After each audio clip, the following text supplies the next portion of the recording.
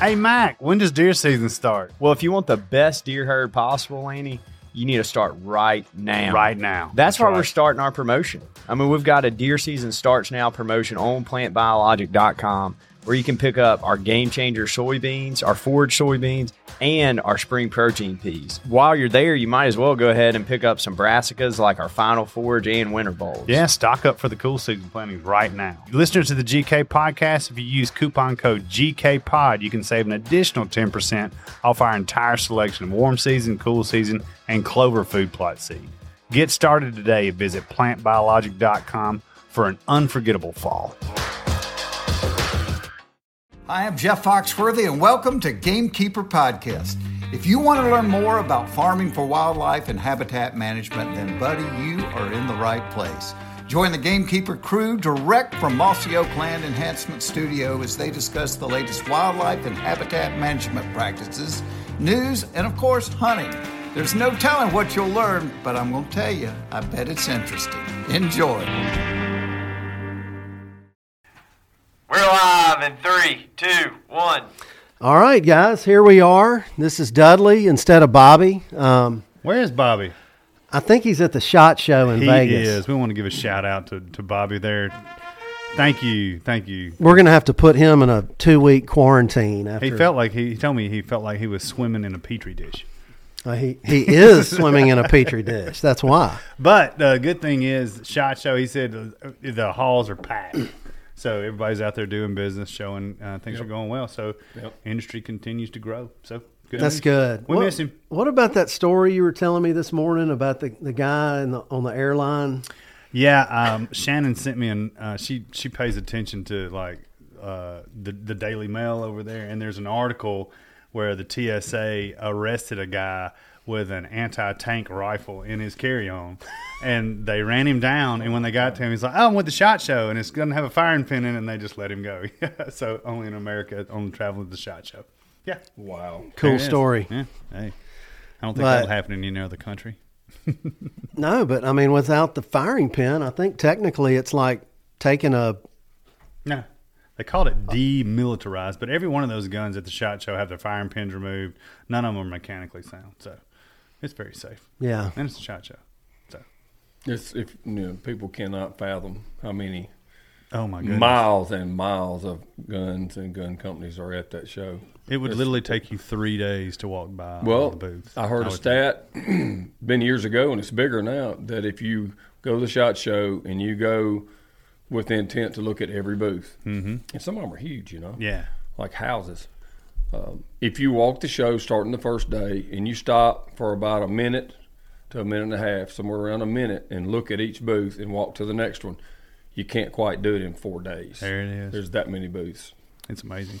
So we need to give a shout out not only to Bobby, but to Daniel, to Jess, to Neil, to Chris, to Allison. I know I'm going to forget somebody. Asif out there holding it down for us. They are. They're doing that. They're doing hand-to-hand combat while I'm... And we're handling the rut for them, the post-rut. Right. That's what we can do to support them while they're not here. Yep. Right. I like it.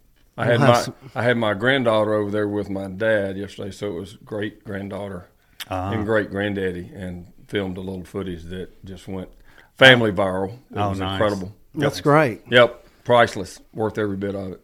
Family's always first. I love it. Well, we have been wanting to make this happen for quite some time, but several of us became a big fan of the Native Habitat Project. Gosh, it's been over a couple of years now. I've been watching them for a while. And we've had all these people contacting us. You got to have them on. You got to have them on. And now we've got them on. We cooked a big old pot of jambalaya, and they showed up. Yeah. That's right.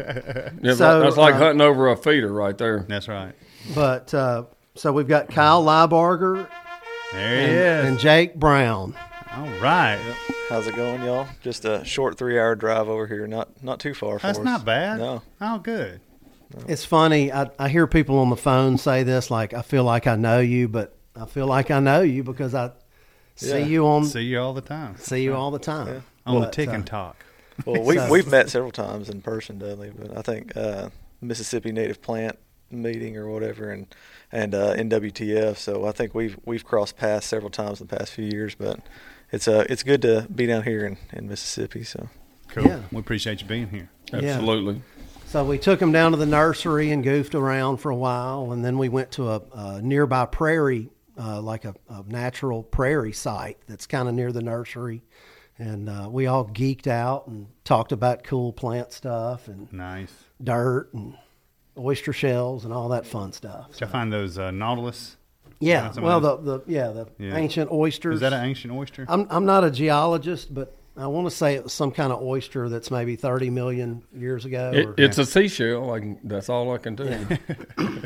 And they're everywhere. It's amazing to think that, when you find those parts of the land were covered up in water at some point. It really is. Shark's tooth. Actually, if you find those, it was covered up in a bunch of water. Deep. Yep. Yeah, so when we're talking about the Blackland Prairie that is here in Mississippi and Alabama, and if you zoom in or zoom out enough on a map where you can see both states. Like Google, like an aerial map, like Google Earth. Google, OnX, whatever. And you see what looks like a crescent moon that covers basically the top right of Mississippi, and it bleeds into Alabama. And I think there's some pockets of it in Tennessee as well. But it's almost like a glacier made it, because it's just got that smooth, and it's got streaks in it. I mean, if you look at it like that, my mind is always going to something like a glacier came through and did that, because it starts right there around Tupelo and goes to the other side of Montgomery. Right. And but it looks like a big crescent moon, and it very closely resembles some of those barrier islands that you see offshore. That's what it looks like to me. So this was all underwater, I don't know, 30 or 40 million years ago, maybe 200. But who's counting, yeah. But it was a shallow sea. And my understanding is that was like a reef or a barrier island. Wow. That formed that crescent moon shape. And then when that was even shallower, and the waters receded and left that stuff in place. So you've got all that marine life, and it just calcifies. And so we have this really limey soil that's higher in pH, and a lot of trees and stuff didn't grow on it except in the creek bottoms. And feel free to butt in anytime, guys. But we were on one over just across the line in Alabama. Jake and I got invited to. I guess this past spring, and it had those chalky washes with all the oyster shells. And we're standing there, and there's Mosasaurus vertebrae just laying on top of the ground. It was really cool. It was incredible. You have this savanna with all these giant post oaks and native grasses and wildflowers, and there's just quail whistling everywhere, and there's a dinosaur skeleton on the ground. It's insane. It's like Jurassic Park. But that's kind of what we're wanting to talk about. I really want to start off just getting a background on y'all so everybody can get to know you better. A lot of us watch your videos, but I want to know a little bit more personal stuff about how y'all fell into this, and then maybe we can dive off more into just philosophizing about all things native and prairies and savannas and everything.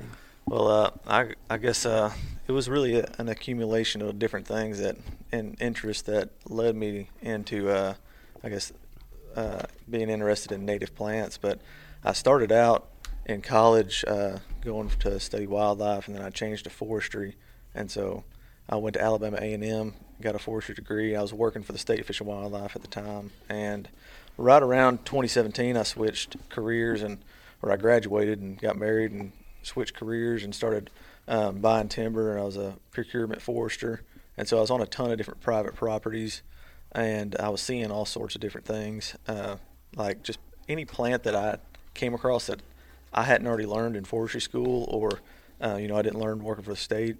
I would take pictures of and just try to come home and figure out what plant it was. And so I started doing that for several years. I'd do a photo dump on Facebook just of all the different plants that I was coming across. And people seemed to be really interested in it. People started looking forward to seeing those just posts of different pictures of plants that I was seeing. And at the same time, I was managing properties for wildlife too. I had a property that I hunted since probably 2010.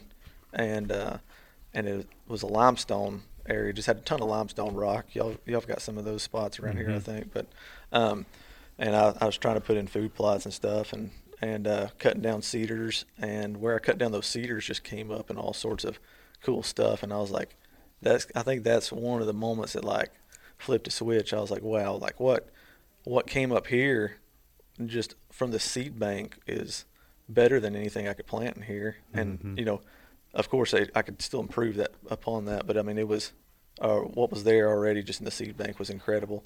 And so that spot ended up being like, just a really cool limestone barren that just, you don't find in our area a whole lot. That's where I found Durand oak for the first time.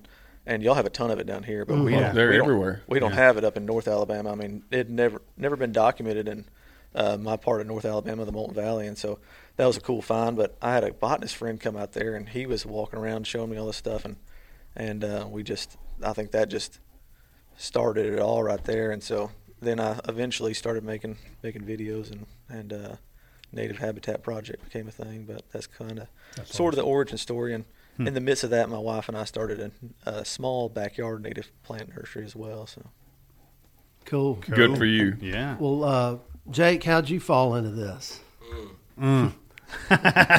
We're sort of neighbors too. So okay. Yeah, that's just what 2 it minutes is. apart. I just drag him around with me. Yeah, my neighbor had some TikTok followers, so I just said, "Hey, can I ride around with you?" But no, I grew up East Central Alabama, just kind of probably a lot of like most of y'all in here, just love outdoors all around, hunting, fishing, and you know, you mentioned earlier, it's talking about Kyle and seeing all his videos, and it's like feel like you know him well, you know.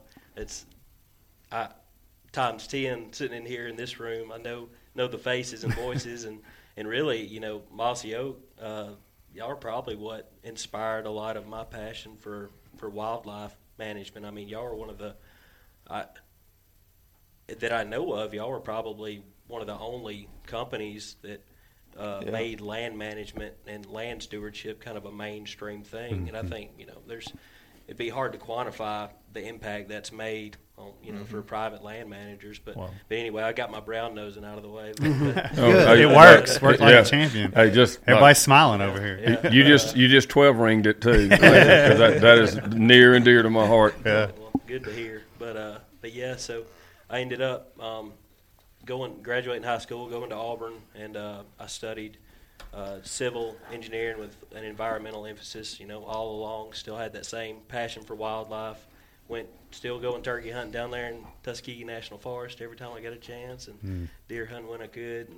And ended up graduating, went on, did the normal thing that engineers do, and got on with the firm, and ended up, you know, doing the whole get your PE, you know, professional engineering license, and you know, I'm set. You know, I'm in it. This is what I started it to do. Now I'm supposed to hit my stride. And you know, we were doing all these. I was designing all these large residential and commercial developments, and you know what I'm doing. I'm playing a part in something that's going 180 degrees right against what I'm passionate about. I'm developing these, you know, wetland areas and this beautiful farmland, and you know, seeing all this old timber get cut down. And there's people need a place to live. I know there's a place for that, but you know, I don't have to be a part of it. So anyway, there's a lot of good things that happened. I was very fortunate. You know, Kyle and I, man, it's kind of I actually went over to Kyle's house. He, like I said, I met my wife at Auburn.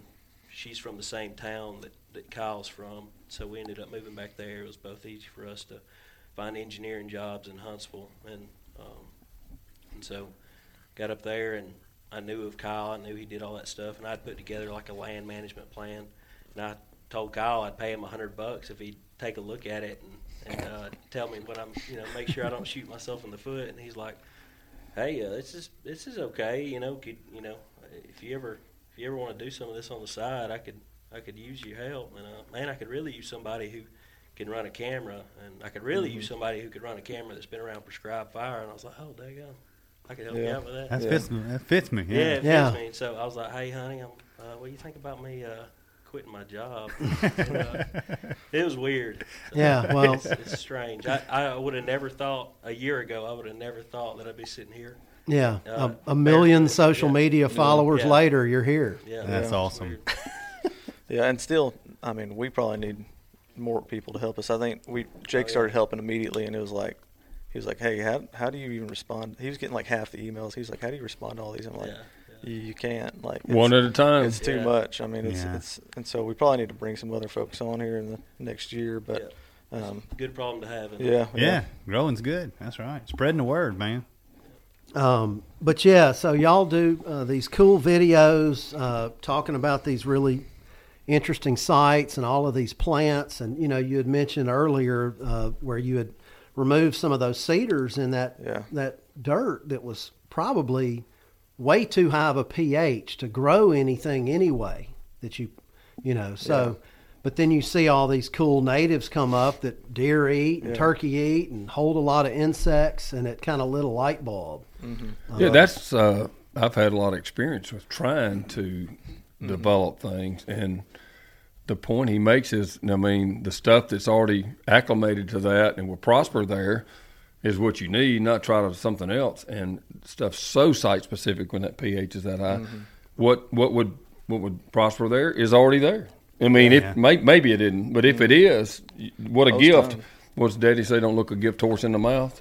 Well, if you got that gift right there, don't mess it up. You know. Yeah. Not every opening in the woods wants to be a food plot, and I learned that. And you know, I was following the advice of videos I was watching online, and as I was doing that, trying to build up soil and make the only opening on this 40-acre tract of timber, you know, put as much green on the ground as possible, and I was trying to even make it bigger by removing cedars and you know, unknowingly kind of restored a prairie on the outer edges. Now, I sprayed glyphosate on the inside opening before I opened up the rest of it, and so I had killed it off. But I mean, y'all see the power line, like we just saw that power line today. I mean, you can spray those spots with herbicide, and a lot of times those natives are just going to bounce right back because there's such a good seed bank there, and that's where they want to be. And those places are still around probably because there's not many invasives that can really thrive there. And I know on those kind of spots I see Lespedeza and you know, cedars, and which aren't really that invasive. I mean, they're native, but they're not a non-native invasive, but they can take over those kind of spots because we're not using fire. Yeah. They don't. They do not like fire. No. But gosh, there's so much. You know, I was trying to write down everything I wanted to talk about, and it was just making me more scatterbrained. But there's so much. I mean, we could probably do 4 or 5 episodes with y'all. But where do we go from here? So why don't we just talk about the food plot thing? You know, we all love using food plots, and you know, we've talked about these sensitive areas, whether that be like a glade or a barren. But oftentimes those areas, the soil is so off for growing those species that they're better left being managed properly for the species that can tolerate it. So I think, you know, like some of these questions we got from our listeners, you know, like, so where would I put a food plot if I wanted to put a food plot down? So that when I'm trying to find a spot to put a food plot, I usually try to find places that have already been disturbed pretty heavily, where there's not a good native seed bank, or a place that has a lot of invasives, because you're going to kill 2 birds with 1 stone, but you know, by removing some invasives. And honestly, putting a food plot there is going to help you on that path of making sure those invasives don't return to that area. But you know, you can have all the native habitat in the world. If you took 2 properties that just had a ton of excellent native habitat with a bunch of native biodiversity, and you had one with food plots on it and one that didn't have food plots on it, you know, the one with food plots is always going to be better, just because I really think, you know, having some food plots on a place takes some pressure off of some of those native plants, and if you have too many deer just eating natives, I mean, a lot of times they're going to be selecting a lot of the better stuff, and so giving them a spot to take pressure off some of that native stuff, I think, is a good thing. But you know, really picking a site and making sure that site it doesn't have anything good there. You don't want to take a spot and make it worse than it already is. If you couldn't make it better by planting a food plot there, then don't plant a food plot there. And I've seen posts on Facebook from Mississippi where I mean, y'all may know this, y'all may have seen this post too, is there was some timber company land, I believe, and they had like 8 different food plots, and it was that chalky prairie barren type openings on this place, and there was a lot of rare grass and species in those openings, and the hunting, it was, I guess, leased by hunters, and they took all of those openings and sprayed them all and turned them into food plots, or were trying to, and killed off a lot of those plants. But if that's continuing to happen year after year, they're trying to turn those into food plots. Eventually, those plants that are there are going to stop. Those natives are going to stop growing and dropping seeds. So, I just think if you're going to put in a food plot in, just make sure it's not a place that's really diverse. Because if it's your only open spot on a property, like that limestone barren was the best spot on the property, that's where all the diversity was, because it got a lot of sunlight. You don't want to take your best spot and unknowingly, try to turn it into somewhat of a monoculture. I think, people mess up doing that. So right. choose where you put a food plot wisely. I think that'll go a long way in managing a property. And it's interesting to me, so many more people in our network is getting more into this native habitat and diversity. I love deer hunting. Heck, my family eats deer meat probably 3 or 4 nights of the week. Yeah. And same. When I do go, I want to make it easier to bring a deer home. And so I love hunting public land where there's not a lot of food plots and things. It's a great challenge. But when it's all said and done, I'm going to have a food plot or two on 40 or 80 acres that I can harvest deer on. But just having it all in the right place is very important. I'm going to have some bedding cover somewhere too. But I think it can all tie in together. I really do. We need more of it, more diversity. Yep. So anybody else have anything they want to bring up? Well, I would say that, me, I'm the big picture guy. Overriding all of this conversation is obviously irrefutable. Wildlife has to get up every single day and eat 365 days a year. And if you just keep that in mind, that should be kind of your starting point as a broad kind of wisdom of owning a place and managing it. So with that in mind, that's another reason why I'm such a nut job about our clovers, because they do provide that as far as a food plot product. But nothing matches properly. I mean, some places are just God-given with their native plants. Yeah. And it's a gem if you find one. Most people don't know how to recognize it, right? But I would guess most places that have historically been great hunting places have got that in the index. Just about have to. But what I'm getting at is that what he said, I was just kind of reiterating it again.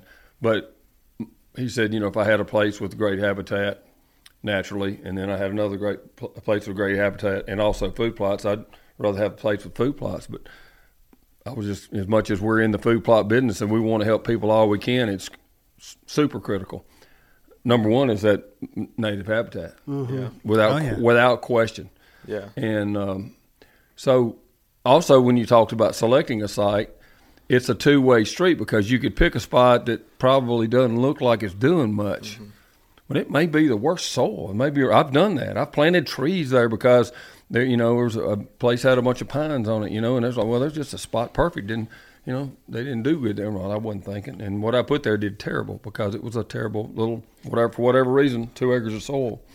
And so, to me, if you were going to have something and it was really important to have a healthy food plot, I would maybe look at where is the healthiest trees and sacrifice them, an acre or 2 of them, because that's going to do well. Yeah. And it's probably well drained enough and all that too. So there's things to think through and contradictions almost on every decision. Yeah. Yeah, it's tough. I mean, that's why we lay in bed every night thinking about what we're going to do at the farm the next weekend. Well, but, I don't know if I've ever been on a farm, though, that I thought had too much wildlife food, though. I mean, I don't know of one. Now you got to have biodiversity. I have been on farms that had good food plots and the habitat around it were barren. I mean, the one that's very common. We're barren, and therefore the food plot didn't do exactly what it should, because there wasn't a supporting habitat around it. So Sure. Yeah, native habitat first. I feel like when you get a property, that should be your first focus. Because if you don't have that, I think everything else is going to. It may in even the first place.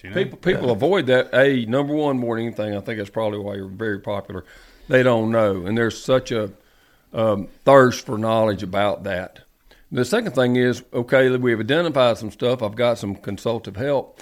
And we're going to reestablish some things that, we've even checked to make sure they'll do good in those soils and they'll be really good for my place. But they're so scared of the initial cost. Yeah. But I will guarantee you, if you're done properly in restoring native habitat and you have a strategy in mind, I want better forages for deer or, summer protein content for turkey, whatever it is, deer bedding, and if you go ahead and invest the money up front, the point I'm getting at is it will be a lot cheaper in the long run than fighting the same thing over and over and over again and still not getting there. So my point to people that look at the cost of investing in that, whether it's consultative help, seed, whatever, other land work. I know the fire is the greatest tool there is. And disturbance. It's probably going to be the cheapest thing you could do. I remember one of my favorite, like 30 years ago, land managers, before it even got popular, he used to say he had decided he had some great soil on the place he was managing for a big company. And the first thing he did was go ahead and cut out wider right-of-ways for all the roads, every one of them. And I was like, you're daylighting those, right? And, well, no, that's for habitat. And so the first thing he did every year was go through the whole place with a fertilizer buggy, a side spreader, and spread fertilizer as far as he could on each side of the road. He said, that's my number one thing first. And, of course, he was a shotgun approach. He wasn't doing soil tests to see. But in reality, his priorities were right, in my opinion. Don't you think? Mm-hmm. Yeah, and I like the road approach too, because you already got an opening there. Yes. You can remove fewer trees and bring in more sunlight than anywhere else. So that's what I do in my own places. I start on those old logging roads and spread out, and when you're doing it with a chainsaw, it goes a long ways because that's less trees you got to remove to bring in more sunlight. To me that's the way to go. But yeah, it's really cost effective when you got a chainsaw and a drip torch. You can do a lot, and it doesn't have to be super expensive. But to me, that's the funnest part. Is like every property is different. I can't sit here and say to do this on every single property because that's not going to be the case. Every place is different. You're going to have different battles on every property, and there's going to be different invasives to deal with. There's going to be, you can have too many trees that shading out everything. It just depends on the place. But if you have a chainsaw and a drip torch, you can usually make a place better.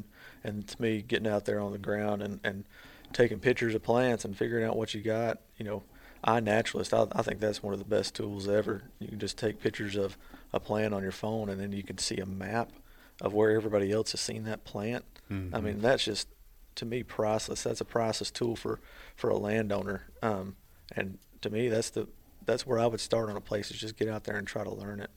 Yeah, see what you got. That's right. Yeah, understanding the wildlife value for those plants is one thing that I don't feel like gets talked about enough in mainstream, the hunting industry. But understanding what role they played. I mean, you might have a given plant that's not fantastic for deer browse, but maybe it draws in so many pollinators. Yeah. That more pollinators than anything else that is bringing in the high protein forage for poults and I don't even think you can learn all of the value. And like, we have like 3,000 species of native plants in Alabama, and in 10 lifetimes you couldn't figure out every value of every plant for every species of wildlife. So I mean, to me that's just a no-brainer. If you try to promote native plant diversity, you're going to promote diversity in all the species, not just the game species you're after, but the non-game species. And in turn, I mean, heck, if you benefit a salamander, more salamanders, that's turkey food. I mean, right. And we throw it in as turkey food or deer food, but when you say turkey food, you're also saying bird food. Yeah. When you say deer food, you're saying food for all other kinds of mammals. That's right. Yeah. So we are deer and turkey centric here, as most of our listeners are.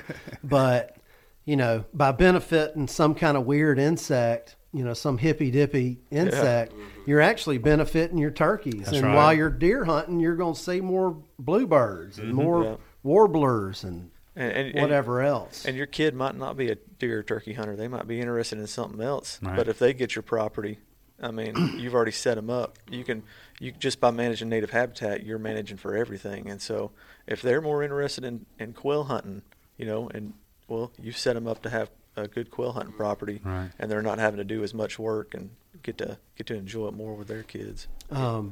One thing that's cool that I've learned, mostly from watching y'all, is in my mind, when I'm driving around or if I'm looking at a property, now I want to ask myself, what did this place look like 500 years ago? Oh yeah, I do that all the time. And now I want to try to make it look like it did 500 years ago, maybe with a few modern tweaks. Yeah. Because I do like to fill my freezer with deer. But so how could you get a snapshot into that? Not in the same words, but I've kind of thought about that before. And like, what is the longest undisturbed spot you think you have? And I think I've probably got a place that's been undisturbed for 150 years, maybe, or maybe more. I don't know. And if you look at that, it starts to return to what its original form was. That might tell you that. But how would you know? I don't know, because, all of those places, especially around here in the prairies and where a lot of these grasslands were, there was fire running through it All the at time. least every other year. Yeah. And sometimes in the summer, sometimes in the winter. Well, I can promise you, if I own it, there's fire running through it. Yeah, It's I guarantee that. It is going. If that returns it to its native state, then I'm down the road on that one. Yeah, and some of the, I'm picturing a couple spots in Alabama where you pull up, and it does look like it did 500 years ago. You're right. It's funny. Huge post oaks. I've said this a couple times on other podcasts, but people are so myopic about deer or ducks or turkeys, and the best thing for all of them is to create a place of abundance for everything. Salamanders included, deer, squirrels, bees, birds, everything. If you do that, you're going to end up getting more of whatever you're, I guess the only limiting factor we attack sometimes is that there gets to be an out of balance with predators, just like when, people can't even recruit a fawn anymore. There's so many coyotes. Yeah. Or you hadn't had a hatch in years because the nest predators are, so bad. I mean, But, you can help that some. That's one of the downsides, though, because some of the best properties I've been on for wildlife, they got tons of turkey, quail, deer. Those are the places where I've seen the most predators because, that's one of – you make good habitat, you're making good habitat for everything. That's right. And so you're going to get more predators, but you just know that's part of it. Now you might have to shoot a few, but if you don't have predators showing up to your property, you've got some big problems. You're doing something wrong, in my opinion. But not there's always going to be. Oh, they'll backfill in there. But you're right. If you have great habitat, if you don't do anything else, you're going to have better success than anything. Yeah. But the key is exactly what we say: habitat, and successional habitat. First stage of successional habitat, so critical for a turkey nest. And we've had people talk about the 5 stages and all, and it's helped me understand it. But the average person knows. I think that's again why probably what you're doing is so popular, because there's so much thirst for knowledge, and people are starting to be enlightened that how much of a difference it really makes. Because I've had a long history in the hunting and outdoor industry, and everything has been so instant gratification. Pour it out and kill them, plant it and kill them. Yeah. And to each his own. I'm not here to judge. I shouldn't be. But I think it makes me sad that that's all they think about, because they could have such a more, you get one shot at life. You can have so much more fun in this walk of hunting, to be in touch with everything. Yeah. That's to me, if you're like me and you just like to be outdoors, focusing on this, you're gonna get so much more out of your property year round, because you're not just out there during hunting season. You're out there during the summertime, and you can see all the biodiversity out there. But going back to your point about finding out what a place used to be, well, a trick I like to do if a place is mostly timbered. I mean, if you walk around the property boundaries, that's where a lot of the trees are that had never been cut. Right. And old fence lines. Yeah, you can figure out, you can see some real old post oaks and blackjacks or short leaves or whatever right up on where they might have a fence growing through them, but they kind of gives you a glimpse because, I mean, that post oaks, there might be a willow oak next to it the same size, but that post oak's probably got double the age on it, and to me that's a trick I use to try to figure out what a place used to be dominated in. And at least that willow oak probably wasn't there 200 years ago because there was fire going through it. They they probably retreated to the drainages in the bottoms where they should be. Speaking of willow oak, we were talking about how that was one of our favorite small acorn reds. Yeah, for sure, absolutely. But and the more you get involved in this movement, and the more you learn about it, the more you understand where species, the species-site relationship goes. Like you were saying, I've seen in some of y'all's videos where you're walking through the woods and there's really big post oaks, really big chinkapin oaks, blackjack, whatever, and but there's also sweet gums mixed in there, and it's the same thing. That was probably scattered grasslands with scattered upland trees on it, like post oaks, and that's kind of what I want to make it look like again. Yeah, you get the best of both worlds, really. I don't know. I'm biased towards Savannah, but I just think it's cool because you got those trees and then you got grassland species underneath, and I just feel like that's like double the benefits for wildlife. But that everybody thinks that I just like live in a good part. I mean, I do live in a good part of the country for biodiversity, but you can find this in your backyard. And that's Jake. That's what he thought. I mean, when he was in Morgan County, he was like, man, I was showing him all these places I was finding. He was like, man, we just don't have these places where I grew up in Randolph County. But then we went down there, and they ended up having more. On your own farm, you ended up finding things that you drove past a million times and never noticed. And that's, to me, just slow down and look around. That's the I would have sworn. Thing. Yeah, he was taking me to all these remnant prairies and savannas that he had found. And these species, rattlesnake master, things like that that are known as prairie species, prairie obligates. I was like, man, I've been in the woods all my life. I've never seen this plant. There's no way we have this kind of stuff where I grew up. But sure enough, he's right. I mean, I started riding around the dirt roads, and you look for those indicator species like y'all were talking about, the post oaks, blackjack oaks, longleaf pine, shortleaf pine, those ones that are that they're well with indicative fire. of that, exactly. That particular site. Yeah, you start to learn the terrain. South facing slopes, western facing slopes are more likely to be more dry and more prone to historic or intense fires that would have pruned those trees back and opened the canopy up. And you start seeing it on the roadsides. I mean, it just becomes really obvious. You'll find one place that's kind of at a fence corner or something that was never able to get disked or never able to get mowed, but it's getting enough sunlight there that those herbaceous plants can grow, and it just so happens that the privet hasn't spread that far yet. Mm-hmm. In those places, you could just about guarantee that there's going to be some of those plants that and then you find like a rattlesnake. You might not have rattlesnake master on your property, but you see some on the side of the road, and you're like, man, I want to get some seeds from that and get it growing on my property, because then your place becomes a safe place where those our native plant diversity can thrive, and that's only going to benefit wildlife in the long run. Yeah, I get really excited about those plants and pollinators now, way more than I would have ever expected. Yeah, it's always turkeys and deer and whatever. we got some buddies. I mean, they're the hardest core deer hunters you'll come across. And now they send me pictures of flowers during the summertime. We do it all the time. We're like, that's cool. Totally changed them. It's interesting that so I want to say a lot of the younger generation. It doesn't seem like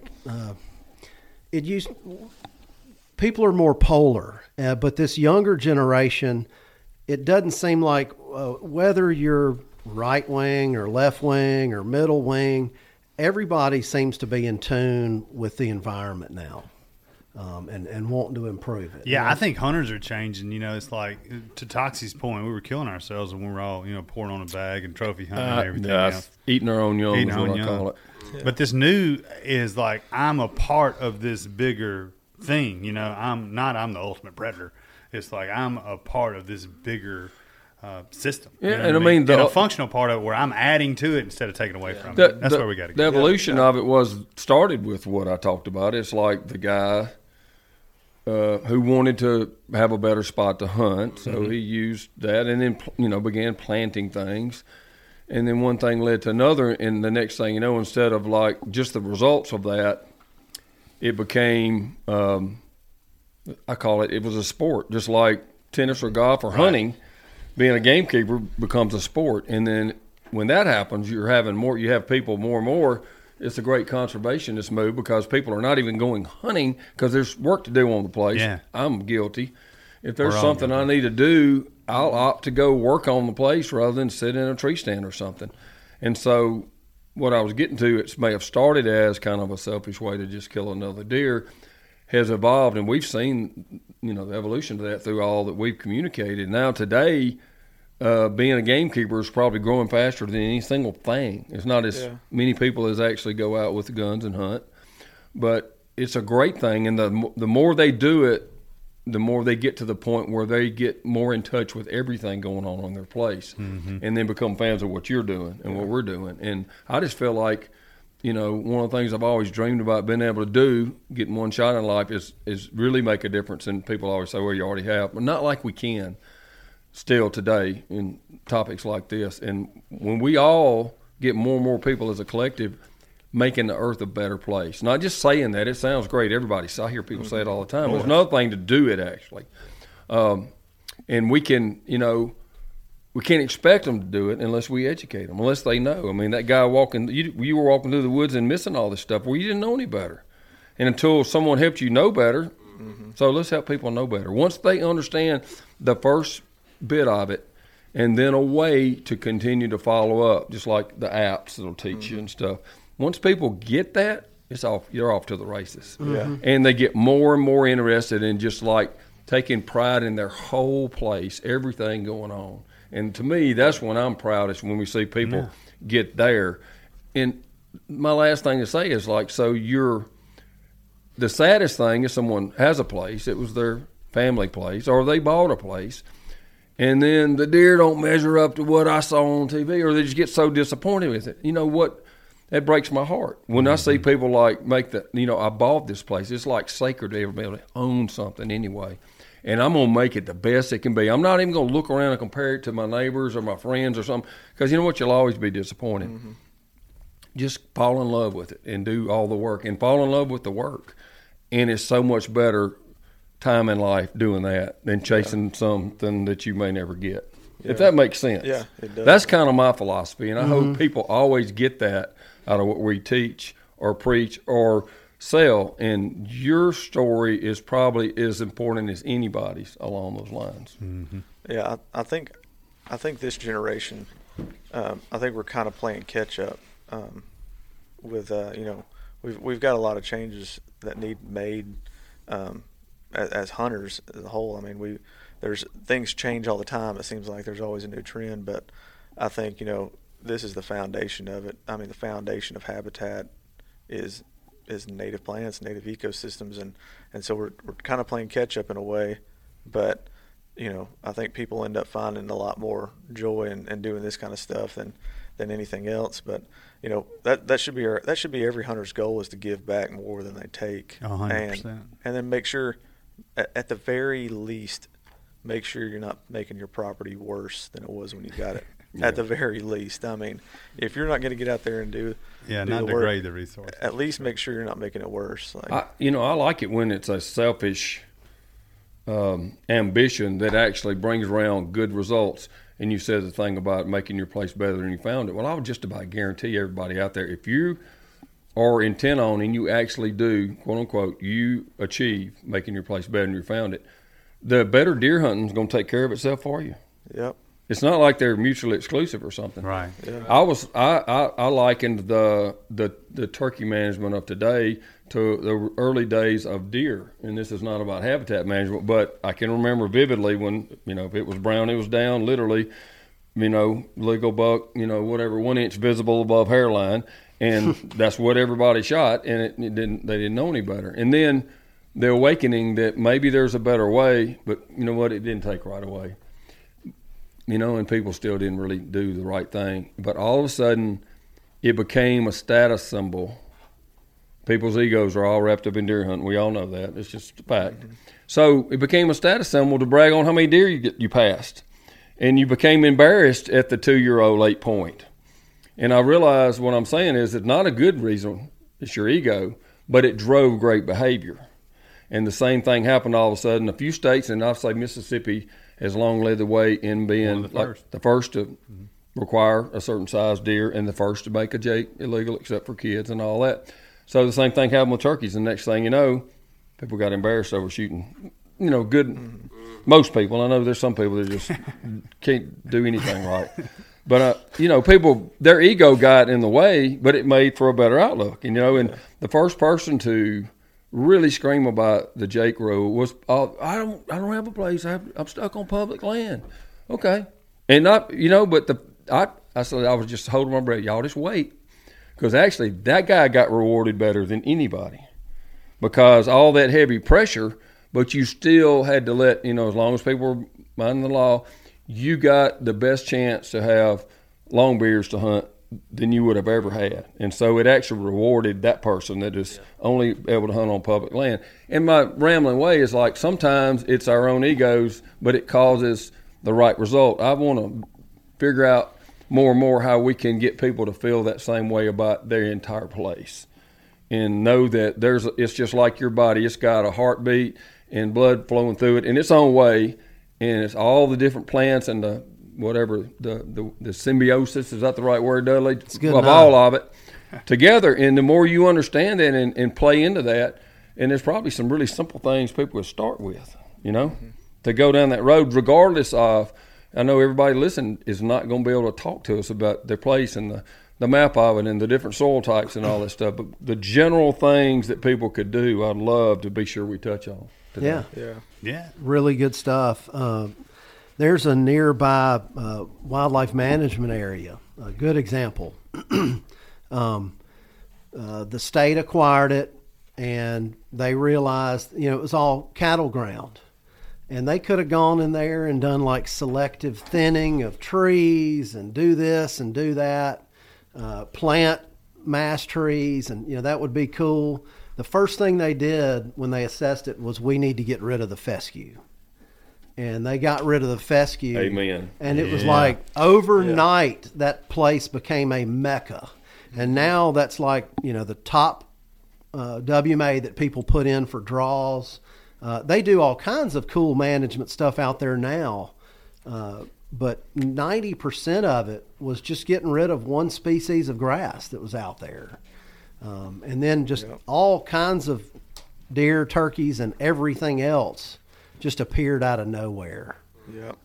With the biodiversity that returns, you end up having, people look at wildflowers like, how's a flower going to help? Oh my but it's a seed producer. It produces seeds, and that's what most of these species we're hunting need is seeds or insects, and that's the foundation of it all.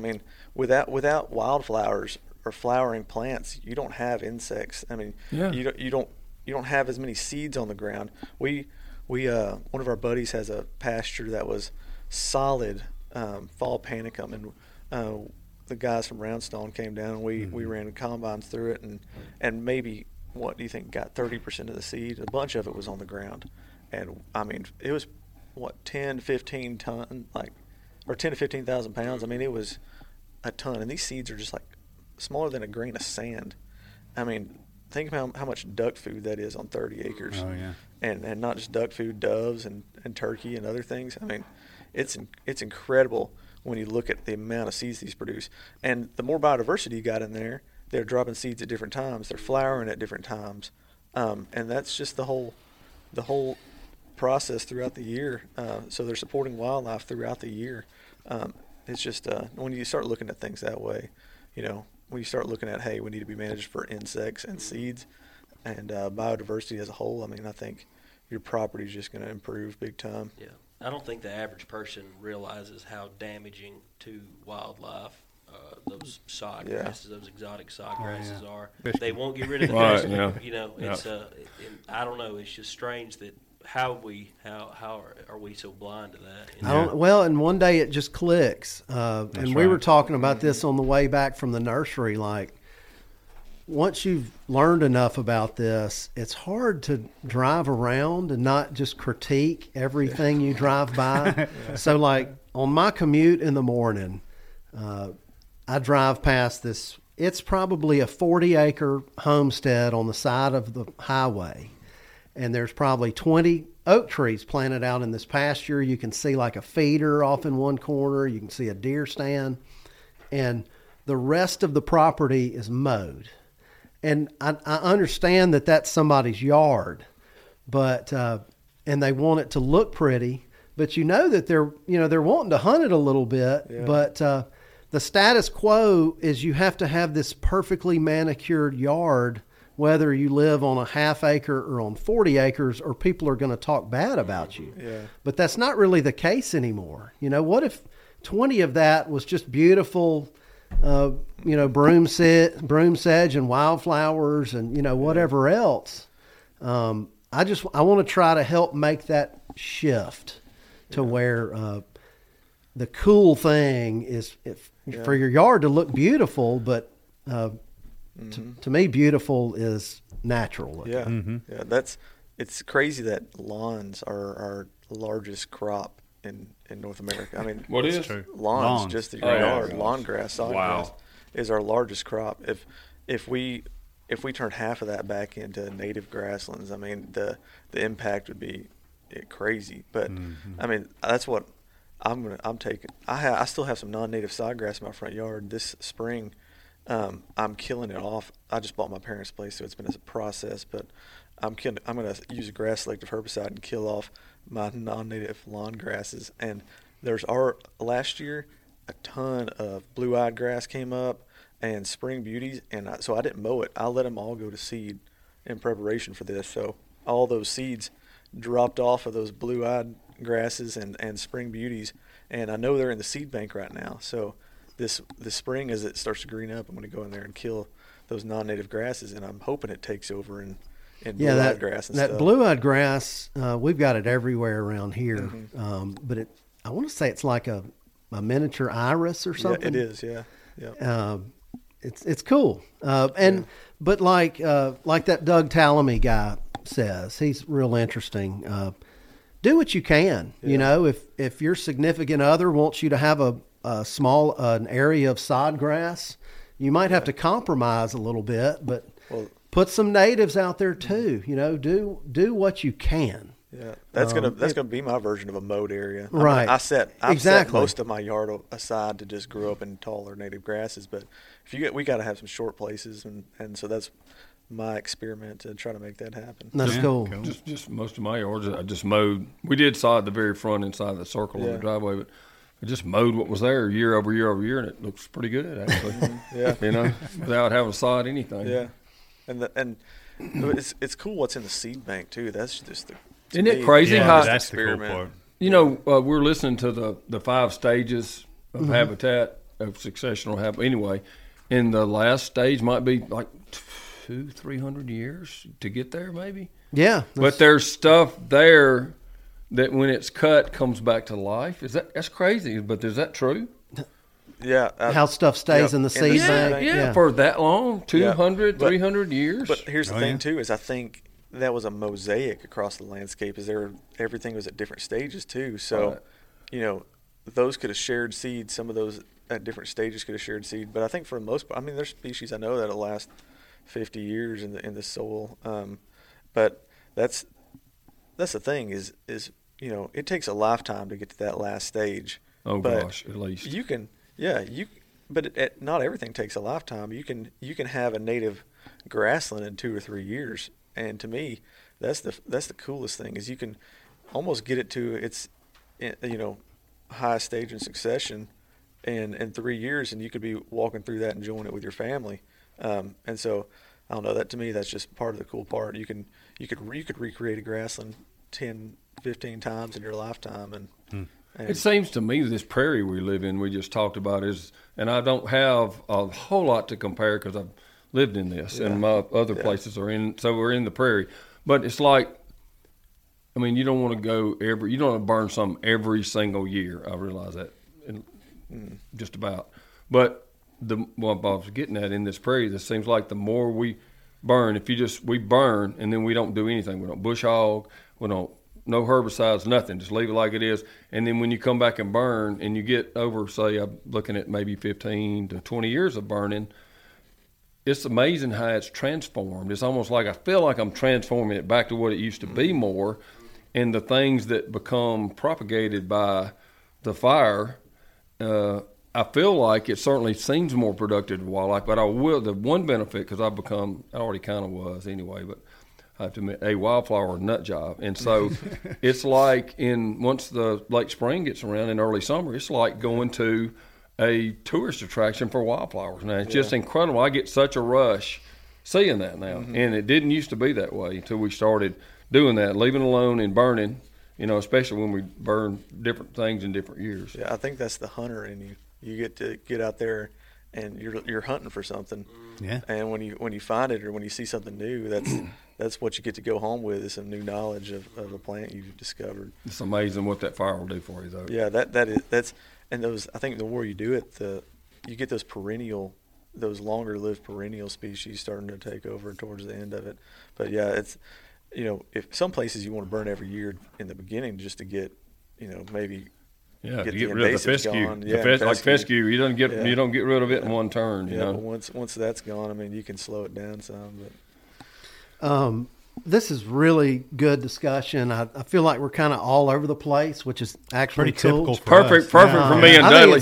I think it's great. But we did share that folks can send in a question or two, and we probably need to cover a few of those. Don't y'all think? Yeah. So let's see if anybody sees one that they think stands out. So here's one that says, "Why is Kyle's younger sister more talented than he is?" Well, that's maybe some people's opinions, but she built the largest neighborhood ever. She's over the largest neighborhood development ever in Huntsville. So we took different paths, but here's the thing: I've slowly been chipping away at her, and she I think she's wanting to change career paths, and she might help me start a native nursery, but. Yeah, she's giving me a hard time. I think that's hilarious. Yeah. So one of the more serious ones. Let's see. Okay, Cambo12 says, "I'm overrun with American holly on my property. It's native, but it's everywhere. Hack and squirt?" I think I know the answer to that. Yeah, probably. That's it. I mean, too much of anything, even if it's a native. I'd wonder if it's a native. I mean, I'm sure they identified it right, but just double check it and make sure, because if it's a non-native one, I mean, that you might want to get rid of all of it, especially if it has those invasive tendencies. But I don't know, around here, do you see? Leatherleaf. Yeah, it could be like leatherleaf mahonia or something, because I don't really see many places where I see holly really taking over. I imagine fire would handle it pretty well. Yeah. I think Jake hit the nail on the head. Sure. I see a lot of American holly, like on areas of public land that they never burn, or private land that never burns. Like, we're going to let these trees just grow and never cut them. It's in our family. That's where you see a ton of hollies, because it's got really thin bark and it's not tolerant of fire. And so that may be all it is. And then you get south of here where all that Yalpin holly, but they specifically said American holly, but Yalpin holly is almost like privet. I mean, it just grows super thick in the understory, but again, it's not tolerant of fire, and that's why it's everywhere. So I would say fire, but if you can't burn, then do some hack and squirt. Yeah. Set some of it back. Y'all probably have a bunch of deciduous holly around here, don't you? We do. I wanted to pull over and collect some. I saw a real pretty one Sunday. Yeah. I saw some berries at that prairie we stopped there earlier. That's one of Miss Evelyn's favorites. It is. Mine too. I grew up with a lot of that in the woods in South Alabama. And they're dioecious, so you'll see some with those red fruits and some of them that aren't. Okay. Jimmy Gillespie says, what led to the disappearance of savannas in the Southeast? Oh, man. Kyle was rooting to get that. Yeah. Oh, lack of fire is the biggest one. To begin with, let's go way back. Large herbivores. Here we go. The loss of large herbivores was one of the first things. I mean, we had savannas in the Southeast just like, they have in Africa, and those large herbivores help keep those places open. But, after we lost a lot of our bigger herbivores, Native Americans took over and they were using fire. Fire happened before them naturally, but they were using fire even more. And, that was managing for a lot of fire-tolerant species and keeping places open. When you have a lot of those native grasses there, those native grasses burn hot, and they kill a lot of trees. And that's kind of, I think, grassland's ability to, that's their relationship with fire, and in order to, keep fire-intolerant trees at bay, they burn so hot. I mean, they burn hot enough to kill even fire-tolerant trees at certain ages. So lack of fire was the biggest thing. We took it away. We allowed a lot of savannas to turn into closed canopy forest, and when that happened, a lot of the native grasses and stuff underneath disappeared. But I feel like there's something else I was supposed to add to that. You're all over it. I feel like the presence of fire or the absence of fire, both of those have their own respective positive feedback loops. The messification of the American forest, where all the species that can do well, the shade-tolerant species that do well, they can survive in the shade, that are not fire-tolerant. The leaf litter that those produce don't burn very hot. They don't burn well, and conversely, those species, like Kyle talks about, the grasses, those things, they burn really hot, really aggressively, really fast if you're not careful. Exactly. Yeah. And even the tree, you made that YouTube video a while back about the oak leaves, and man, you have some blackjack oaks and post oak leaves. Those suckers will burn hot, and all the sweet gum or whatever, those things are crumbled up a few weeks after they fall. So it's and then even a lot of the bottomland oak species are more difficult to burn, like water oak, willow oak. Yeah, get that relative humidity in about 25. Oh, it'll go. It makes a huge difference. To burn. And so, I mean, if you don't know, in the Southeast, I mean, I think we had savannas or wide open prairie in places that weren't. I mean, bottomlands would have been a lot of forested. You'd have closed canopy forest in bottomland areas. That's why you have shade tolerant species like pawpaws and stuff in those bottomland areas. And on north slopes and east slopes of hills, I mean, you'd have more forest because those areas hold moisture, and those are the places where you see spring ephemeral wildflowers. Those wildflowers are adapted to come up in early spring before leaves come back out on those trees. And so once the leaves drop, there's all of a sudden in the wintertime a lot of sunlight on the ground, and until green up, that's when those spring ephemerals are adapted to come in and flower and do their thing in a forest. One of our favorite turkey season plants is the mayapple. Mayapple. Spring ephemeral. And so then everywhere else, though, all those drier south slopes, west slopes, flat areas, flat dry areas were either wide open prairie or savannas. And that was how it was across most of the Southeast.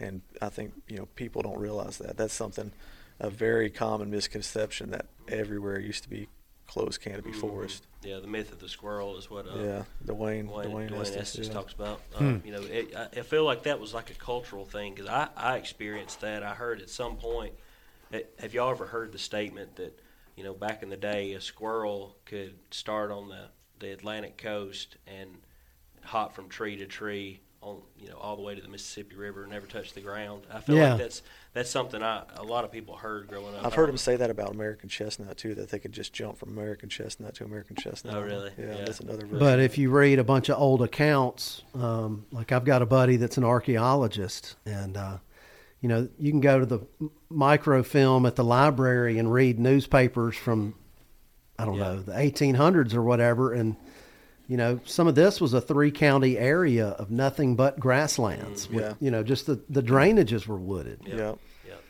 Do y'all have a resource here? I'm sure it's available. I know Alabama and Georgia have this, but there's a public resource where you can find aerial imagery that they did right around the beginning, kind of like the early 40s. And man, it's really, really interesting to look at that stuff, because you can see in areas now that are completely closed canopy. I can go and look at those, especially the ones where I still find those relic blackjack oak and post oaks, and I could see individual trees, and I could see that tannish, that grassland look in between them. Wow. And so it's you're not going to see that everywhere. The old soil books, were taken in the 60s. Yeah. That was about as far back as I've been able to go discern. And you could see big open areas, and there was a footprint, but I don't know how long before, but there's one in particular. There's about a 1,500-acre block. I was like, I know that had to be timbered. It's in a conflux of 2 big creeks, but it was farmland. But when you looked at that, there's these big black bands all the way across. Yeah. Where they burned off the windrows or whatever after they cut everything and pushed it up, and then you can see all the way. This is a 1,500-acre open area, but you could see that footprint of like having it was timbered and they turned it into farmland. It's amazing how long that charcoal could stay in the ground. Oh, yeah. My farm. We long time ago went to the courthouse and got a topo map, and like you said, it was probably done in the 40s. And it was pretty much no trees, just the drainages in the bottoms. Yeah. Everything else was, what old folks refer to as that sage grass everywhere. Yeah. And I've got a neighbor that says he remembers in February they would call it the burning of the grasses, and they would get on horses with matches and just light matches and throw them out. We've got a cultural amnesia, don't we? There's no doubt about that. All right, let's find another good question here. Anybody? I've got one. Okay. So these guys, I've asked this before. No one's really ever put it out there, but I've always said this would be like getting people to do stuff that was really good for your habitat, for your place, for your natives. But it might be a selfish reason. So what, in your mind, could you name a couple of native plants that actually produce their seed in the spring, like April 1st or so? So my point is that would be great for turkey populations, and not only having them on your place to hunt, but raising them and stuff too. So what are some of your favorites? Because there are some I've noticed, I don't even know what to call them. There's the one that grows in the some of the field. panicums and stuff like. Yeah, but I saw last year. I saw a looked like a pea, and it was the youth weekend. I was out there with Rodney in some traditionally super big forested, mature timber. And I looked down in a couple of spots, there was this beautiful little white flower growing on a plant, and I recognized it had to be some type of pea. That was, we looked that up, and it was I'm pretty sure it was one of the native vetches. Yeah, and so my point is, but if that was flowering at the 1st of March, it was putting the seed out in turkey season. Yeah. Carolina vetch is one that may have been what it was. I think that is. So, is that true, and is that a valuable seed? Now, if so, then how do we get down the road with that? Yeah, add that to the list, guys. Yeah. Sedges. that's another good one. I think that's. Those are.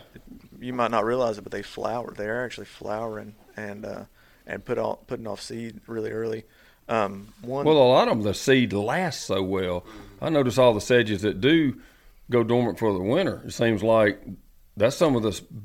As far as very few of them maintain their seed and, the integrity or whatever, all that through the winter and all, but those do. They look like it to me, they do. Yeah, and I think turkeys will even eat like their seed that's not even mature yet. Wow. We looked in that crop of that bird you killed in National Forest in Talladega last year, and it was a lot of sedge seed in there. Yeah, and there wasn't it was all forested around there pretty much. So he was getting it somewhere where there's really spaced out. Some of those sedges can grow like spring ephemerals in really shaded forests. It's closed canopy forests.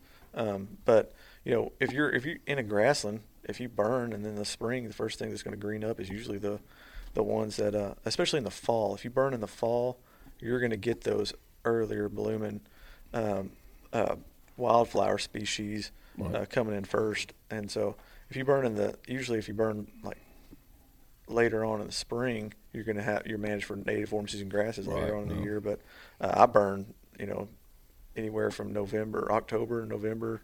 And we're doing burns last week on some of our places, but I just kind of mix it up for that reason. Right. So things are maturing at different times, and that's favoring different wildflower and grass species that are going to see it at different times. Yeah. That was actually a question from a listener.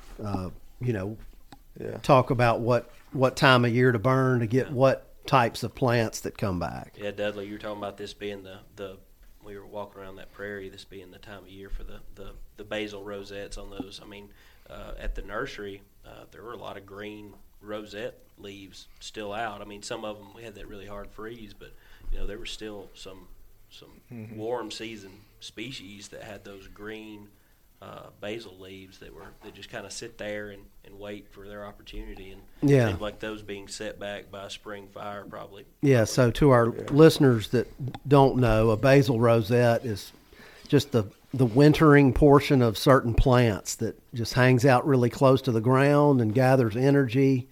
And then once its growing season hits, it'll send up a flower or whatever. Mm-hmm. But and they were green, we were down to close to 0 Fahrenheit a couple weeks ago. Well, those basil rosettes were in good shape, feeding deer and rabbits and whatever else. Looked like a spring mix from Publix, didn't it? Yeah. Super salad bar. Let's see. You had mentioned Dwayne from the Southern. Southeastern Grassland. Yeah. What are some? Yes. That's a great group, spreading good information. Are there, somebody else asked about books, Man BK, about books for learning about native plants, but I'd like to expand that. What are some other organizations or websites or social media, anything you can think of? Yeah. Southeastern Grassland Institute's a great one. There's a lot of Facebook groups about native plants. I started one a couple years ago. Native Habitat Managers. Yeah, Native Habitat Managers, and it's a great one. It's and it's a bunch of hunters that started it, but it's not just for hunters. I mean, because we wanted botanists and foresters and native plant and folks in there as well, just because we wanted their knowledge. So it's a mix of people, and you can ask any kind of question. Landscaping all the way to managing for certain species and as long as it's native habitat related. But I think iNaturalist is one of the best. I mentioned it earlier, but if you know your physiographic region, we live in the Moulton Valley. Jake's from the Piedmont originally, and y'all are in the Black Belt. You can my farm's in the Luss Bluffs. Yeah, you can type in if there's not a project on iNaturalist, you can start one. And other people can add plants to it, but there's already one probably for the Black Belt. Moulton Valley, there's Moulton Valley savannas, Moulton Valley limestone barrens, and so people who have properties and have those sort of ecosystems, or even if they're just driving around roadsides, will add plants to those projects, and then you have a complete list of pretty much of plants that you can find in your area, wildflowers, grasses, all sorts of stuff. And I think that's an invaluable tool, and not only just for plant identification, but for also better understanding your physiographic region where you live. But yeah, SGI, and there's all sorts of books. I mean, there's native plants of the Southeast. There's one called Garden Revolution, and it's just more so about like turning your lawn into native stuff, but it's really has a lot of good information about doing native plantings, how to time fires and how to time the native plantings, and how to battle certain invasives and stuff. That's a good one, but there's all sorts of information out there. Yeah, Lady Bird Johnson Wildflower Research Center. That's a good one. You looked at this iNaturalist thing. This thing's great. It's cool. Yeah. Downloading it now. Yeah, you can just hit Explore and just look at a map and see what everybody's seeing. Yeah. God, this is. And the more people, Don't look at this. It's going to take up a bunch. The more people that use it, the better it gets. Yeah. Yeah. Look at this. And they use it for science. I mean, it's all used for research. But I found plants and I was the first person to put them on iNaturalist for the whole state of Alabama. So when that happens, you've come across something that's pretty uncommon. Yeah. But if you do post at your home, people can see where you live. So just keep that in mind. Like me and Dudley on these. I'm out.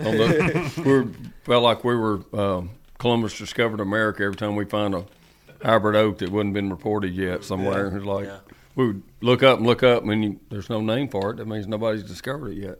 Yeah, and we did. We have. Yeah, it's fun. I mean, you feel special. We need to get that thing named or them named. Yeah.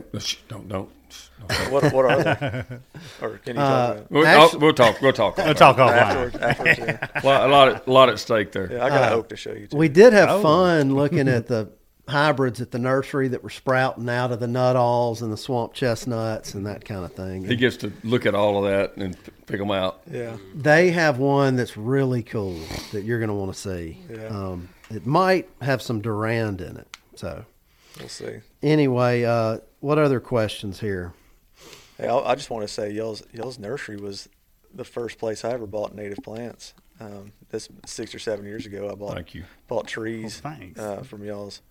From y'all, persimmons, and I think I bought some plums and Nuttall oak, live oaks, bur oaks. I bought several things, but y'all are the first native nursery I ever bought from. And then, well, it all started in his backyard. I promise you that. Yeah, 1,000 trees going. Hobby's going wild. Yeah. That's what I've always called it. I'm good at that too. Have you ever bought a beetle? You hadn't lived if you hadn't bought one of our Beatles oaks. You need to get one of those. I hadn't. Yeah, that is a favorite. That was kind of the light bulb went off. This is here. They're here somewhere. Yeah. What is it? It's a cross between a white oak and a swamp chestnut oak. Oh, Alba, okay, Mississippi. Man. That's got to be. That's cool. That's a cool Can't tree. beat it. Jeez. Yeah, they're beautiful. So I have a listener that was asking about burning hardwoods and how to make it safe. And how do we hit on that a little bit? I just burn them. Yeah. And believe it or not, there's some professionals out there that'll tell you shouldn't burn in hardwoods, and they're lying. If you can look at the leaves of upland hardwood species, and you can't tell me they don't want fire. But I just if you're worried about scarring trees or something, which I think on most of them you don't have to worry, because I've seen some hot fires through some upland hardwoods and haven't damaged them at all, especially if it's just leaf litter. Yeah, I mean, unless you have just a crazy amount of fuel, I wouldn't. No, if it's a bunch of native grasses, that might be where you could, but it's going to have to be it'd be a really dry day and probably conditions you shouldn't be burning in anyways. But I mean, yeah, it's a two-edged sword. If you think you're going to have a commercial timber value that you want to protect someday, okay, maybe. But if not, just burn it, because I believe the fire will transform it into what's best and highest use for nature. Yeah. I've got a particular place here that we burn. It's really wet, but it's got a beautiful, been thinned twice, stand of pines wood. That's getting to a point where the time clock's ticking to final harvest. But I don't like to do that. I like to keep them as long as I can, because some really cool stuff happens with that much sunlight hitting the ground. But we burn it, and Mac's been out there. You know what I'm talking about, where he cut his teeth burning. And I mean hot, just burning. And every year, boom, and they're all, I'm pretty sure they're all cherry barks. They just come right back. And I mean, they were burnt to a crisp.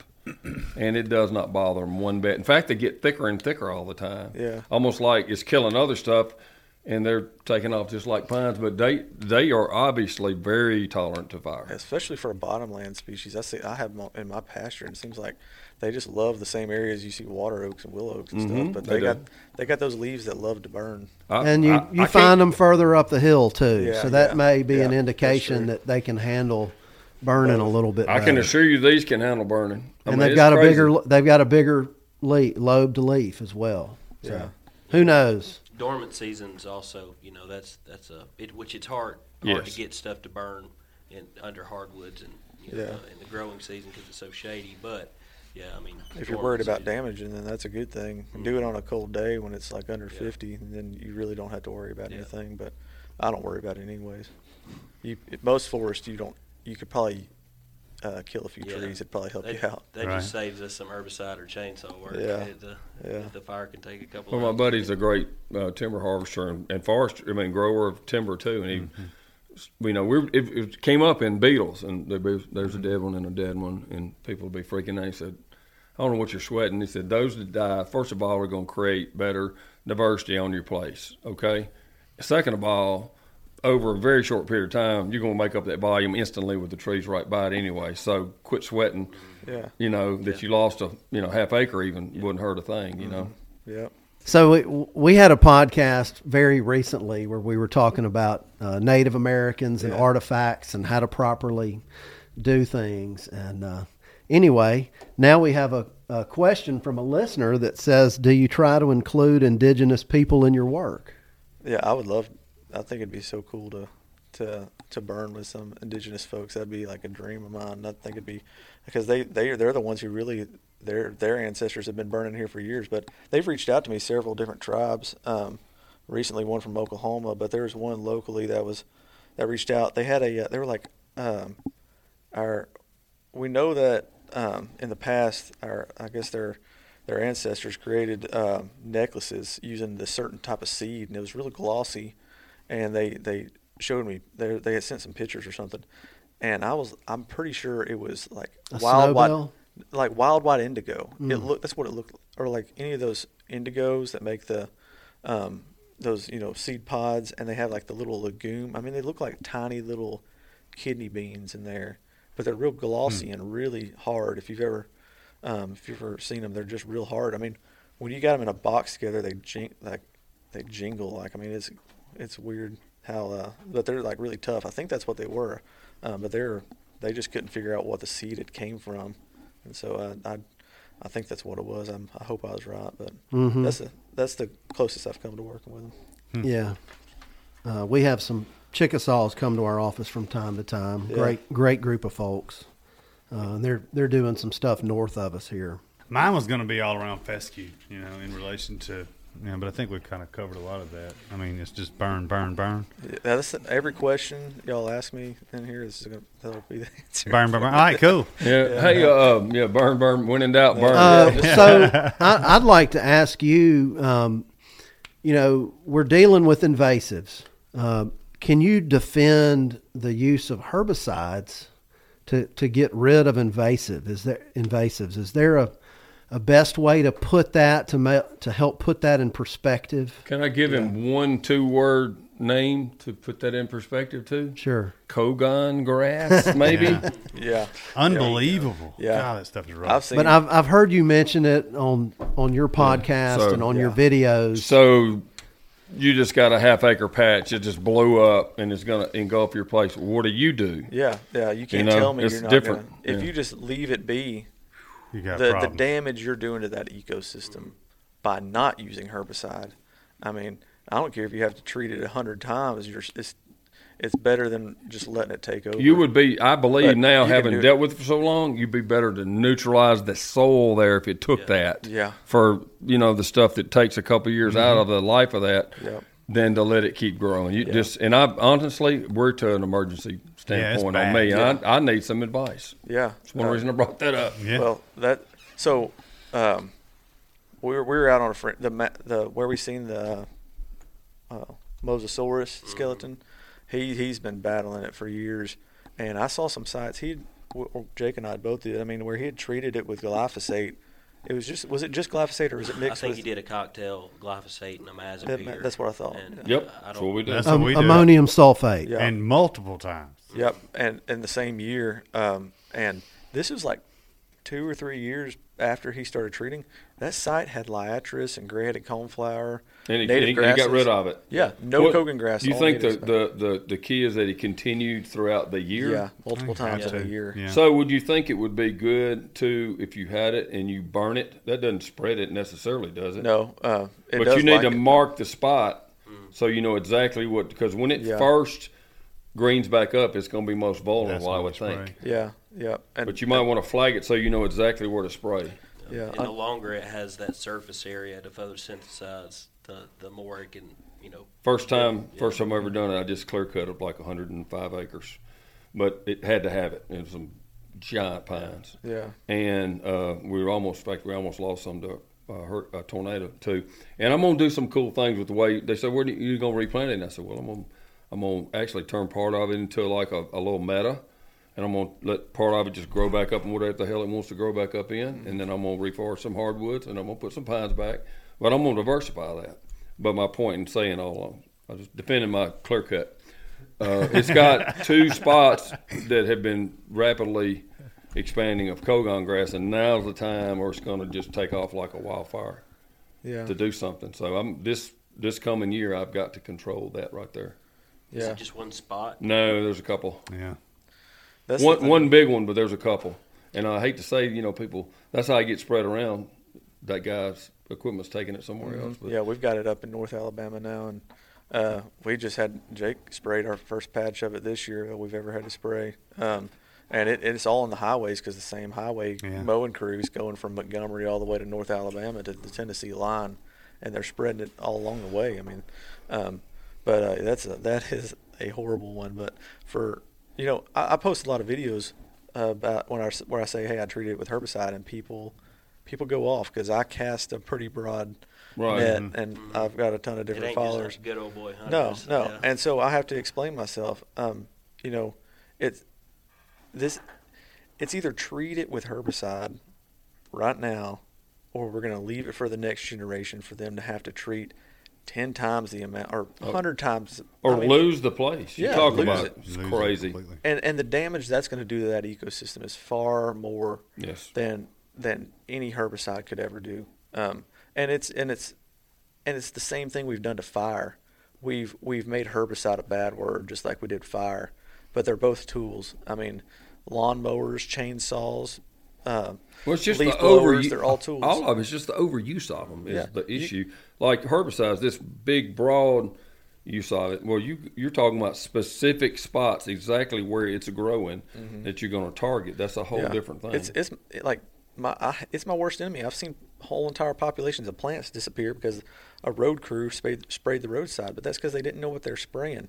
If you know what you're spraying and you're out there killing invasives, that's a good thing. And as far as putting specifics, I don't really want to make too many herbicide recommendations. I know one treatment's never worked. Read and follow the label is what I like to say on that. Well, I'm waiting to, everybody wants a magic cure. I'm waiting to see, maybe they finally found something it doesn't like. Hey, there's been, I was talking to somebody the other day, they're like, there's some discussion on like does like bamboo trespass if you have it on your property and you allow it to spread to your neighbors? I mean, it's probably too late to figure that out with Kogan grass, but there should have been something in the beginning to say, hey, who planted this stuff? And because they should pay for it. I mean, there was y'all know better than me, but there was like the Southeastern Kogan Grass Task Force thing, and 15 years ago, 12. I hear about it. One of my dear friend's son is a very, very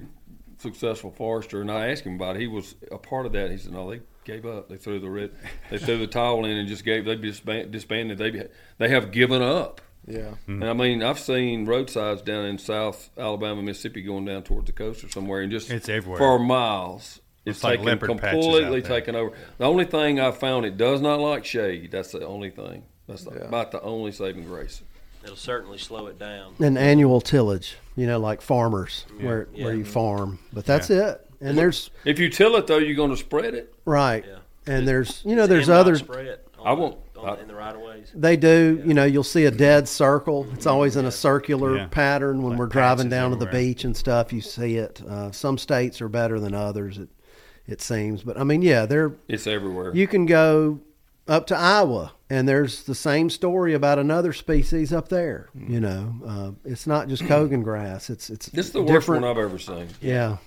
As far as hard to kill, it's scary to think what the coastal plain could look like in 100 years if we can't get a hold of it. Yeah, for sure.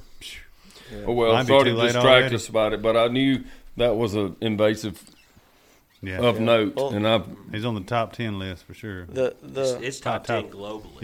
Yeah.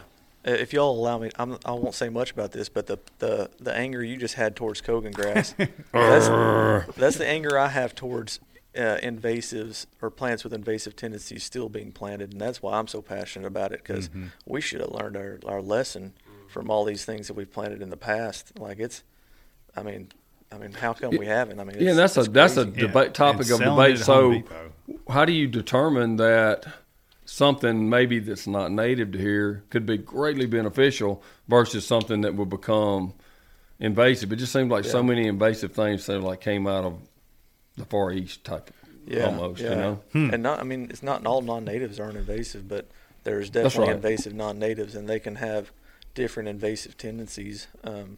But I don't know. They just don't. For the most part, most non-natives. I mean, our insects can't use them, and our wildlife aren't adapted to using them. But so native species, I think, feel like are always the better option and safest option. Option for sure. Well, the best way to make sure is just propagate what's already on your place. Yeah. Yeah, exactly. And I've had people message me. They're like, soybeans are non-native, and I'm like, yeah, but you plant them and they're not going to be here forever. Yeah, they're not going to naturally expand. That's if they the plant difference. themselves the next year, the farmers would save a lot of money. Well, then you would have something with maybe the highest nutrient content possible for deer. It would never take over because they're going to control it for you. You know. Yeah, exactly. I think Dudley was one telling me about there were some native plants in this country that were like soybeans, almost like a wild soybean, but the expanded deer herds wiped them out pretty much now. Right? Well, that's because we have so many native legumes. Yeah. But yeah, I mean, it's not going to spread if you don't plant it. You know, so stick with something that's proven and native. But we just lost Lanny. He's got an important phone call at 3. He does. Very important. I might have to be with him, but I don't. I could talk about this kind of stuff for the next 3 weeks, but and we'd love to get y'all back. For sure. Well, I've created a whole platform on just talking about it. So right, I could talk about it for years. Hopefully. Are you ready to do? You want to do the rapid fire? Okay. Well, I don't know if you guys know this, but we try to do a rapid fire for all of our guests, and we just ask you questions quickly in succession. It's just kind of a fun way of getting to know y'all better and letting our listeners get to know y'all better. So if y'all want to do every other one, you can, or just one of y'all. You let me know. Let them blurt it out at the same time. I want to see them say a different answer. Okay, well, this will be funny. This will be fun. Okay, might even get an argument out of them. And if you want to say neither or both, you can do that on a few of them as well. Okay. All right. Are you ready? Loblolly pine or mixed forest? Mixed forest. Yeah. Leonard Skinner or George Jones? Skinner. Yeah, I don't know. Skinner's close. I don't know. I listen to him more. So. All right. Grits or oatmeal? Grits for sure. Oh, we got a disagreement. Deer meat or turkey meat? Turkey. Is there diversity? Sweet, unsweet, or water? Oh, sweet. It's sweet. Yeah. Big game or small game? Hunting. Turkey's big game. Man. Big game. Yeah, big game. Walk and hunt or sit and hunt? Walk and hunt. Yeah, walking. I can't sit. Bank fish or boat fish? All the above. But I like bank. Pecan or pecan? Is that how you? Pecan. Coyote or coyote? I say both, but coyote usually most. Bradford pear or Cleveland Select? Neither. Neither. The right answer. All right. Lastly, Smokey the Bear or Bob the Burner? Oh, Burner my Bob. goodness. All right. Good answers. Bing. I don't know if y'all know Burner Bob the Burner. Oh, yeah, for sure. It's like I know y'all know about it, but Smokey the Bear came along years ago to try to convince people not to use fire on the landscape. It was more to stop wildfires, but you know how the public the public misinterpret changed it. Yeah, and so all of a sudden this Bob the Burner guy came along, and he's got his own suit and everything, and he promotes fire, good fire. That's pretty cool. Yes. But do we have a trivia question, or do we have an advertisement? We do have a trivia question. So normally we ask our guest a question, and if you get it right, then one of our listeners who left a review gets a prize. And so the prize this week will be a Mossy Oak Allen backpack, and the reviewer is Bradley D. 3601. Thanks for leaving us a review. So I have a pretty teed up question. So and you have a phone a friend sitting next to you on the couch. Yeah, no pressure. But the question is, what is the Alabama state tree? That's near and dear to my heart. The longleaf pine. Yep. That's it. Jake's in longleaf country, so he loves it. That's an incredible tree. I grew up hunting where there was a native stand of them. Oh, wow. Yeah. I don't know if the Longleaf Alliance Clark is still County? around, but that's another good organization. Oh, yeah. Yeah. Longleaf I think Alliance. they work with Burner Bob a lot. Mm-hmm. And, you can't hurt them either. Yeah, I know it. You Yeah. can burn them to a crisp. It's amazing. Even, the when they're in the grass stage, these things are sitting there, and you run this hot head fire over them, and they're just this little black bump sitting right there. Something like a cartoon. Yeah, it's like, there's no way this thing's going to make it, and sure enough, they like it. needles. Yeah, they do. So it's crazy. Cool species. Yes. They've got them from the lower coastal plain, and then they've got that montane variety. So that's where I grew up, in the Piedmont, and so it's kind of like the North Georgia and northern, I remember eastern Alabama. For dendrology, they took us to Alabama to some, really rocky upland stuff in the Bankhead Forest, and showed us, montane, is that like Spanish for mountainous or something? Yeah. But, so they can handle coastal sandy soils, and they can grow up on top of rocky mountains. There's just different varieties. They can live forever. I once got to go and kind of tour and hunt for a couple of days on the largest contiguous stand in the country down there in South Alabama. The Miller family owns. Yeah. It was like it was 69,000 acres in one tract, all longleaf. My goodness, unbelievable, and it was so cool. Yeah, just like a 4-county area of quail plantation look. That's It's crazy. all old. It was just thinned down to just old big trees. Everywhere. Was there any wildlife there? Oh gosh, turkeys like crazy. You don't have to worry about your smoke when you're burning on the Yeah. No, you're right. Yeah. That's awesome. It was incredible. Well, that was a good discussion. Did we learn anything today? Burn, baby, burn for sure. I could have told you that though. You learn that the best of us in caring for the stuff God gave us pay attention to everything and aren't just like selfishly trying to gain one thing from it, And I'm not saying, I might selfishly be trying to get a great duck hunting place for me, for my family, for my kids or whatever. But the best of us is what we should look up to, and that's these guys because they care about everything going on. And so that's what I learned today, and I think it gets reinforced. We have quite a few in the halls here that are, I would put in that category, but especially you guys. So thank you for bringing that awareness. We're not going anywhere as a society without that increased awareness of all this stuff God gave us and how to take care for it. And there's such a blind spot on so much of this. I know that's why y'all got so fascinated with it. Yeah. Because not only you had your blind spot, but you knew so many others did. So thank you for what you do. Yeah. I just, it just reiterated, never quit being curious about all this stuff and trying to learn. Keep an open mind, listen to what everybody has to say. That leads to a great life. We just lost Coach Leach, and they talked about he was an amazing person, and he made everyone better because he had this innate curiosity all the time. And then we just lost one of my very best friends ever, Mr. George Bryan, and that same thing at his funeral. He was so curious about everything and everybody, and it just led to helping everyone around them, not just their own curiosity. So that's a great point, Dudley. Yeah, and speaking of Mr. Bryan, we need to go look at the golf course with the two of y'all. Yes, or all of us. You should. Yep. Yeah. Look at the rough that we did. It's pretty cool. So it's really cool. We'd love to see it. I think I'm supposed to say goodbye, but say goodbye, Mac. Goodbye, Mac. Get us out of here, Dudley. All right.